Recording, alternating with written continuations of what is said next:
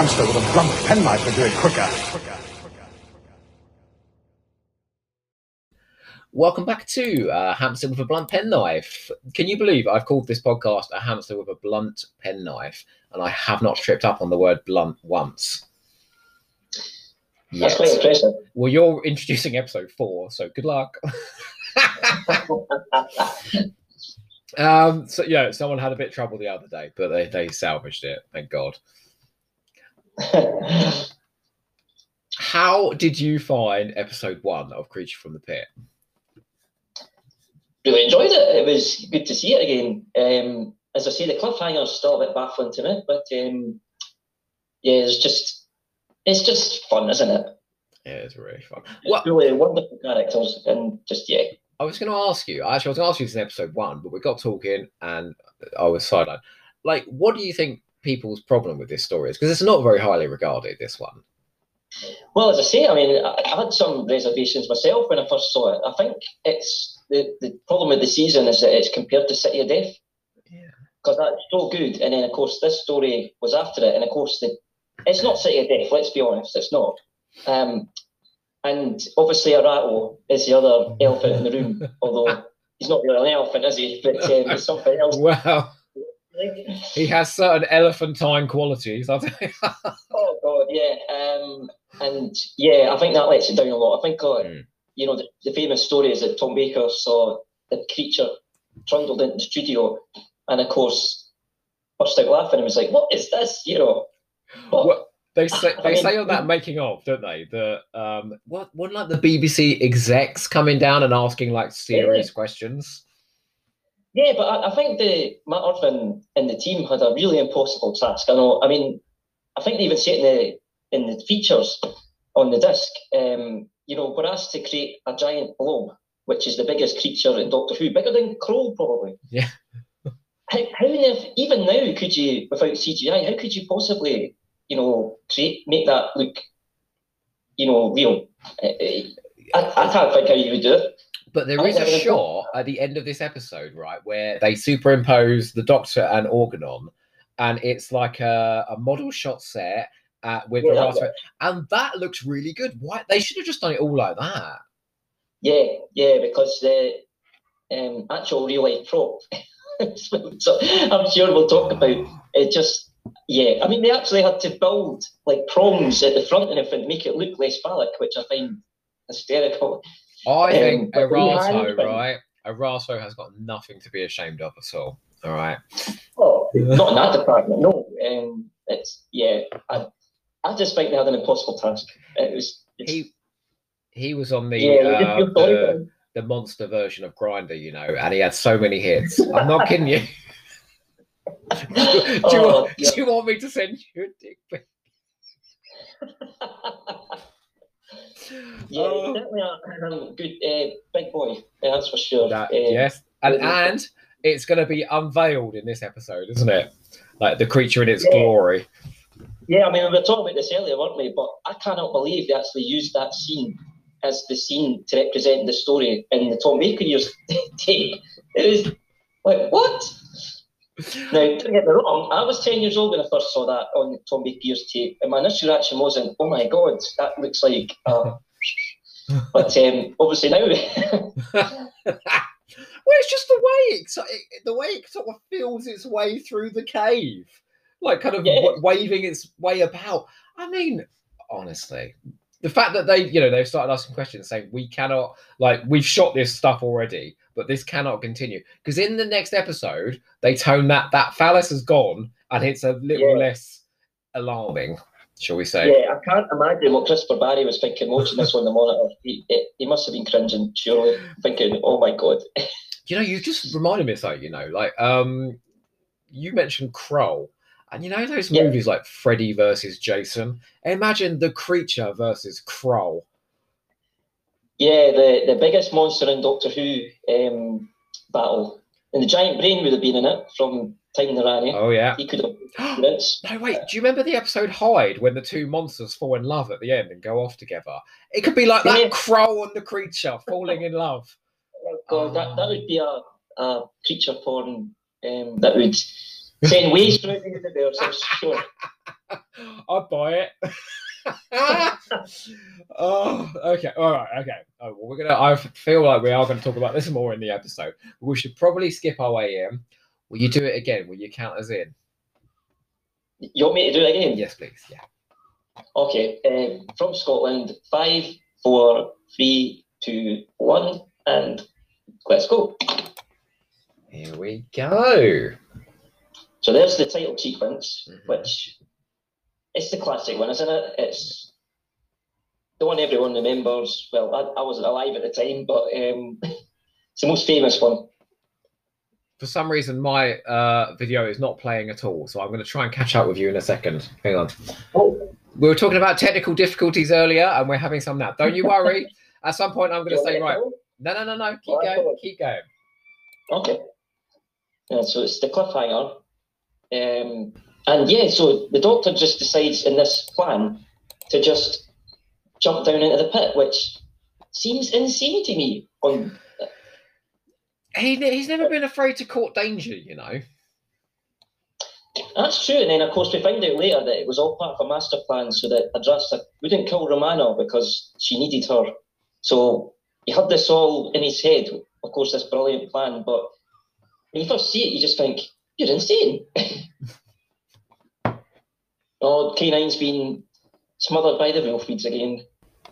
I just said K9 been smothered by the wolf feeds again. K9's been smothered by the wolf weeds, and shall I just kick in with a Lady Adastra impression, and then that's a nice segue in. That's fine, yeah. Okay, so to press play in 5, 4, 3, 2, 1. To be cooperative.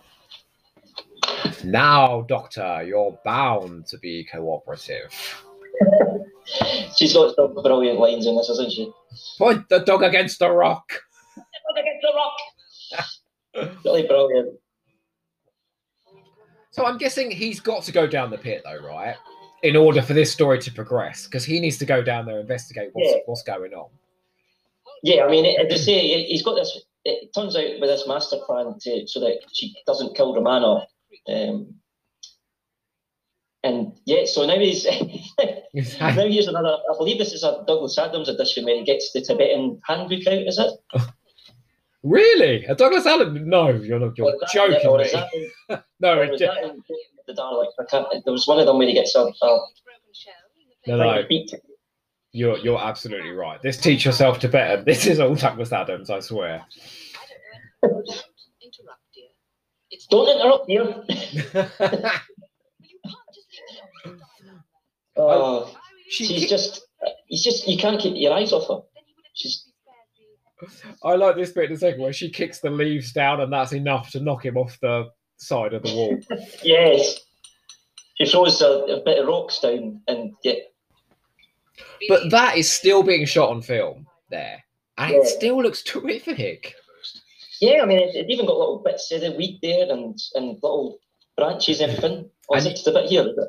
Well, you can see that they're inside like a pit in Ealing because he shoots up in a minute, doesn't he? And you see her staring down. Yeah, I mean, this pit, as I say though, for a rattle to be in this pit, you'd think that shaft and with the rope and everything must be really deep. But he doesn't regenerate in this, so he just falls down the pit. Which, could you see it as an omen for the Legopolis? I don't know if anyone's ever said that. I just sort of put that out there. Well, when he falls down that pit, I think he is then introduced to two of the best guest characters in all of Doctor Who. Organon, who's amazing, but also the creature as well. Yeah, he's a character all of his own. K9 has been mummified. Yeah. I have a use for her. I bet she does. She must have loved this script. She's just given such really lines you can sink your teeth into with this. She says in the commentary that she had to go for a coffee with Tom Baker, and he made her go in full makeup and outfit to this coffee shop round the corner. Yeah, I read about that. I mean, that is just. I would have loved to have been there and seen a photo of that. Going into the local cafe. Yeah, just 2 coffees, please. One of them Doctor Who and the other one's Adrasta. So she just kicks some moss onto his face. Imagine if he'd fallen down that pit and regenerated. Because let's be honest, he does fall off something and regenerate in the next season. Yeah, as I say, maybe it was a precursor. I think we just heard the rattle rumbling there. Did you see those bones covered in cobwebs at the back of the set there? Yeah. Oh, yeah, there's the. So a lot of them didn't obviously survive the fall. I mean, they're saying that a rattle ate them, but he wasn't eating anybody, as he says later. They just fell and died, I think. I think these scenes are pretty suspenseful until the creature emerges. Oh, that is a good bit. What's that thing in the pit? We call it the creature. Hard to say, really. And David says that's original.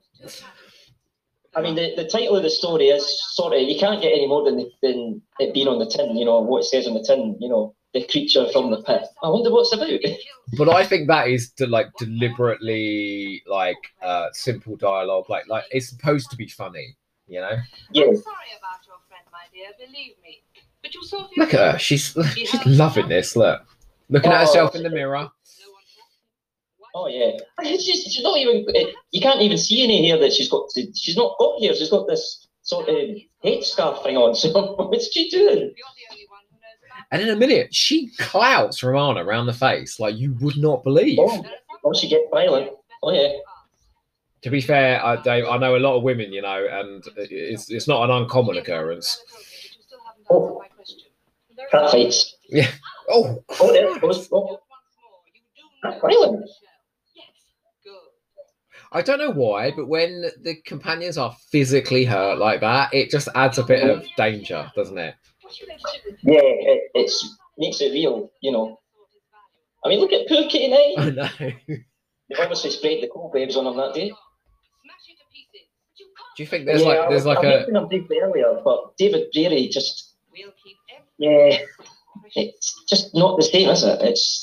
No, and it's funny because you could hear John Leeson saying the same lines, and they would be very likable. But coming with that kind of master kind of voice, he just comes across as a pretentious twat. Yeah, I have to agree. Oh, here we go. He's doing some content. See now, look. We went straight from film to studio there as he went through that tunnel. Mm-hmm. I think because it's quite sympathetically lit, I don't think it's quite as jarring as it sometimes can be. No, the jump isn't that noticeable actually. It is in other stories, as you say. There he is. Oh my word! There he is. The first gleaming appearance. You see the way it's sort of bulging out of the wall there, you know? Oh my god. Dun, dun, dun. Oh my god, words fail you, don't they? They're just, you know, oh my god. The dick of death. That's what I should have called this. It's just, oh my god. I mean, Matt Irvin and his team, I mean, oh god. Oh, so, that weasel's here. Jeffrey Bowden, who was approached to play the first Doctor, wasn't he? Yes, he was.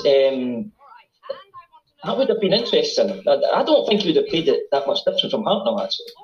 What I wonder, though, I question whether had Bowden, because he was a healthier man and a younger man, if the show would have needed Patrick Troughton and run on and on and on, if he'd have played it, it may have come to a natural end at some point. It's an interesting motive, isn't it?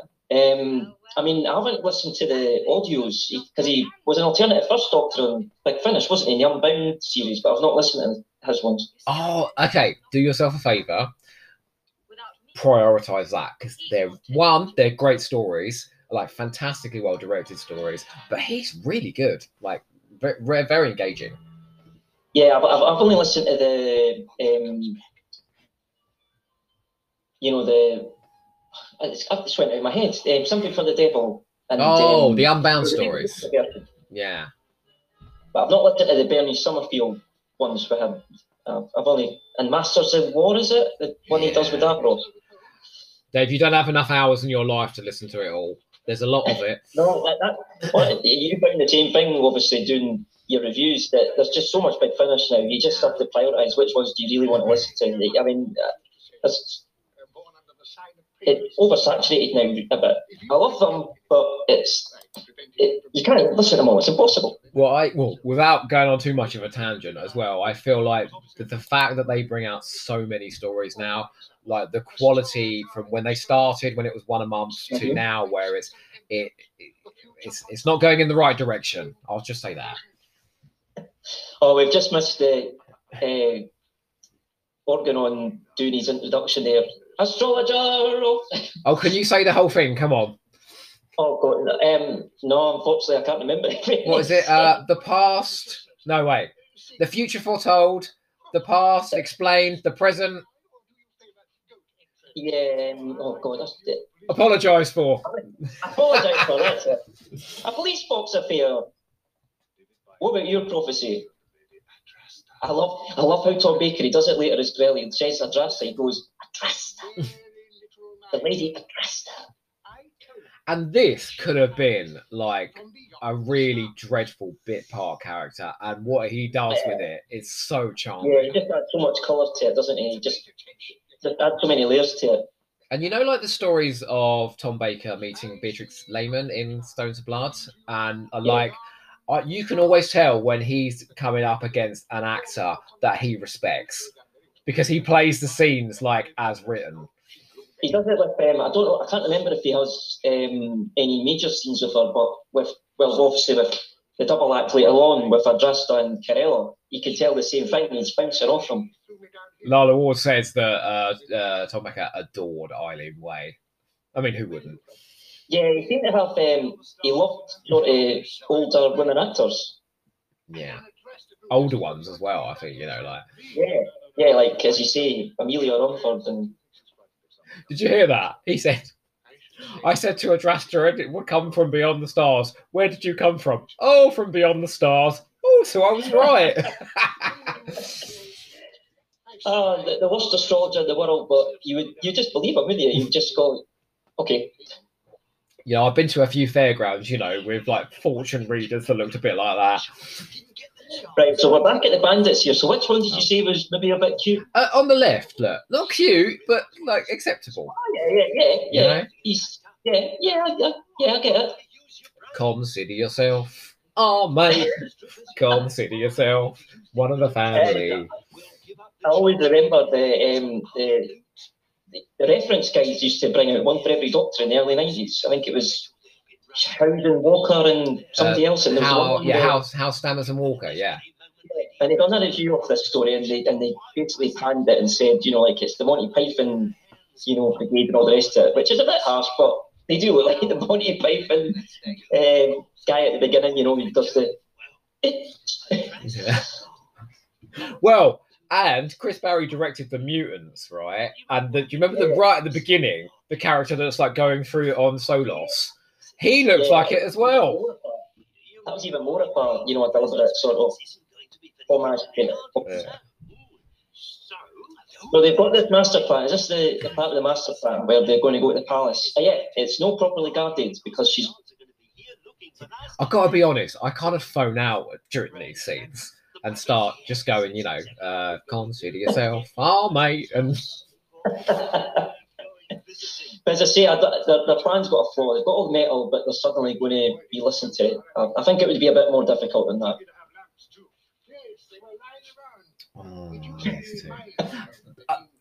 So Organon gives us some backstory here. He says that obviously metal is scarce. They've mined out this mine, and then they've chucked him in the pit. So she monopolizes all the metal on the planet, and that's how she maintains control. Yeah. Yes. Yeah. Okay. That's the. But these bandits have got some of it, obviously, and they're wanting to get the rest of it. So that I'm assuming everyone would come to them for help. I need this, my back garden, lawn done. Oh yeah, I'll give you metal to do that, But surely you could just mine anywhere on the planet and get metal. You'd think so. Yeah. Apparently, this is the only mine on the whole planet. Okay. So. Yeah. Okay, fair enough. Well, look, let's go with it, all right? We'll go with it for the sake of the story. Oh, how big is it? But I want to talk about, and it's more in episode 3 about Tom Baker's performance when he's communicating with the creature, because he's not overplaying that. He is playing it for real. Though. No, but like I know it's ridiculous. It's a ridiculous situation he's in, but he's doing it for real, and I think fucking props to him. You know. Oh yeah, I mean Tom. Certainly, most of the time is playing it completely straight. You know, he's having fun with it, and certainly in this season. But he's not. He very rarely goes over the top for me, which might sound controversial. In fact, I think the bit in the Nightmare of Eden when he goes, "My everything," I think it's like okay, right. But David, he comes again. Can I tell you a story? I want to tell you a story now, right? When I was 18. And I've been down to Revenge in Brighton, which is like a big gay nightclub in Brighton. And I pulled this 30-year-old bloke, right? And he came back to my mum's house and she'd gone to bed. And we was in the living room and, things were getting a bit, how they get when you're 18 and someone's 30. And anyway, he took all his clothes off, right? And he came at me like the creature in that scene, yeah?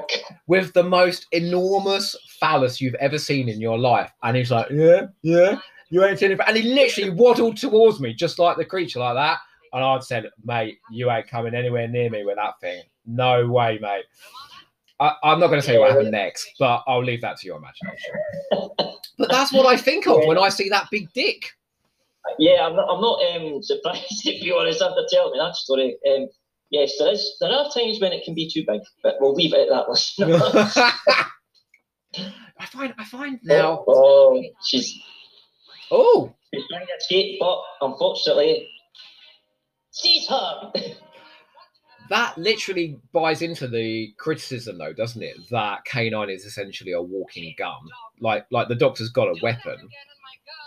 Yeah, I mean, we know that obviously John Nathan Turner decided to bin him the next year because it gets the Doctor out of too many situations, but... Do you remember the quote? He couldn't get with the K9. Do you remember the quote in the documentary where he goes, "Yes, the dog. I wanted shot of that." Yeah, I mean, I believe that Tom Baker was obviously getting a bit.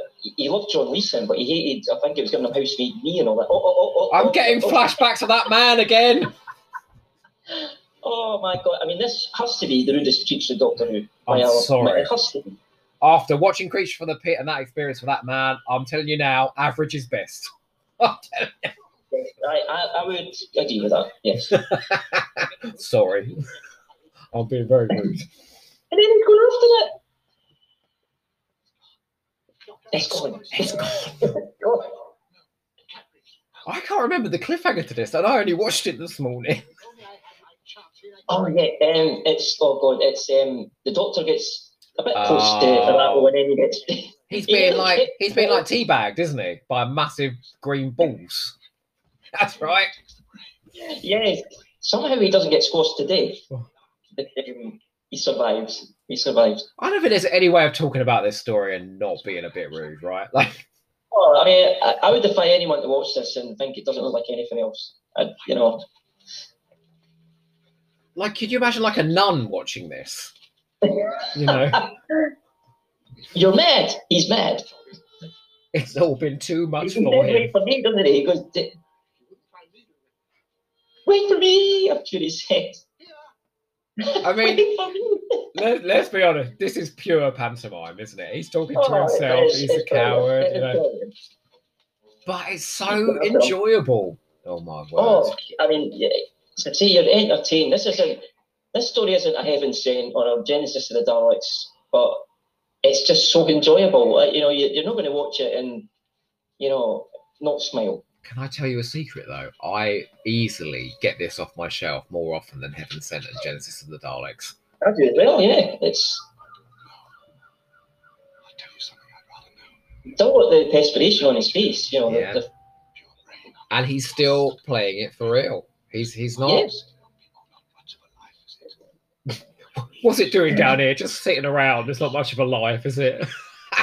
No, I mean, and obviously Arato's lifespan is much longer than I'm assuming. What do people on this planet called? I guess they're called the Chlorians or the Chlorians. The midi-chlorians. There you go. Oh, there's Corella. I like the fact that she's got like that little dagger. She's a dangerous Yeah, bitch, she's you a big know. later. Yeah. Kroll's one of the bandits later. She's you don't mess with her. I've only got one thing to say to you, Dave. Correction. I am not made of tin. Do you know what? Can I let you a little secret? I did Canine and Company last week, and I redid the theme tune just with David Brearley going Canine. Oh, I've not watched that in years. I don't remember much about it actually. The cult and everything. I'd love to check that out again. Do yourself a favour. Don't. No one survives the pit, they're confidently saying here. You think he might still be alive? Find out. I can get into the from here and with some Corella's just so bloodthirsty. I love it. Let's just go into the pit and kill him and kill an age and kill the thing. Do you reckon as well? Like, I'm not made of tin. There we go. Point the dog against the rock. Oh, that is the line, isn't it? It's. I absolutely refuse. If I don't know why I'm sounding German there. Sorry. It's all right. Whenever I do my other half accent, he's Belgian, and I sound like I'm Indian for some reason. He doesn't sound Indian at all. Oh my word! See that big long shot as you say there? That doesn't look that bad. That one. With it breathing and pumping. Do you know what happens in this season? Is Douglas Adams? He doesn't want to do your traditional monster stories, right? So in Destiny of the Daleks, he has 2 sets of robots, and it's all about logic. In City of Death, he has a character that's splintered through time, which is really interesting. In this, it's an amorphous blob, which is actually the good guy. In Nightmare of Eden, it's the Mandrills, and they're, spoiler, they're the drug that everyone's using in that story. Horns of Nymon, you're supposed to believe it's just like an individual, isn't it? Or two, no, just one person. Yeah. And it's a whole, like, he's doing interesting things with the monsters. Unfortunately, they just can't realise them particularly well. He does interesting things with them. He does things that makes it more than just, oh, here's the big baddie of the week and we need to kill him, sort of thing. He does, as you say, interesting things. Oh, I think we're coming up to the cliffhanger here. I think he's edging closer. He's following I'm assuming that, because Arato was sort of breathing and growling earlier, wasn't it? So I'm assuming they're hearing the growl. And what do you remember in episode 1 when the wolf weeds were on top of him? And in a minute, Arato's on top of him. I'm wondering if Graham Williams just said, just torture the bugger. He's unbearable now. Just do terrible things to him. Yeah, I mean, they didn't have the most, seamless relationship. Yeah. Well, it was on, did they? They locked heads quite a few times. You use very kind words there, Dave. Very kind words indeed. Creatively, creatively they didn't get on, did they, all the time? And well, he says in one of the interviews, and he's got his blazing Tom Baker eyes, and he's going, I like a bit of creative tension, I bet you did. Oh, it must have been, especially in season 18, when you hear the stories, he must have been intimidating to work with, because he was just the state of mind he was in at the time. Well, don't you remember that sequence that's on the Leisure Hive DVD where he goes, oh, and I'll pick up this fucking dreary prop and throw it over there, and you're like, jeez, is that what he was like on set? Like, he seemed to be one of these actors that, if you could get on his right side, there wouldn't be a problem. Yeah. But if you pissed him off, then you would piss him off. Get out of the way, quick. I feel like they've been walking around these tunnels for some time now, Yeah, I wouldn't have thought it would have been that difficult to find them. No. Here we go. Oh, and some of the gimps are back. That shot there, that's terrific. You can tell which bit is the bit that's the real prop, though. God almighty. I mean, imagine as a director being presented with that.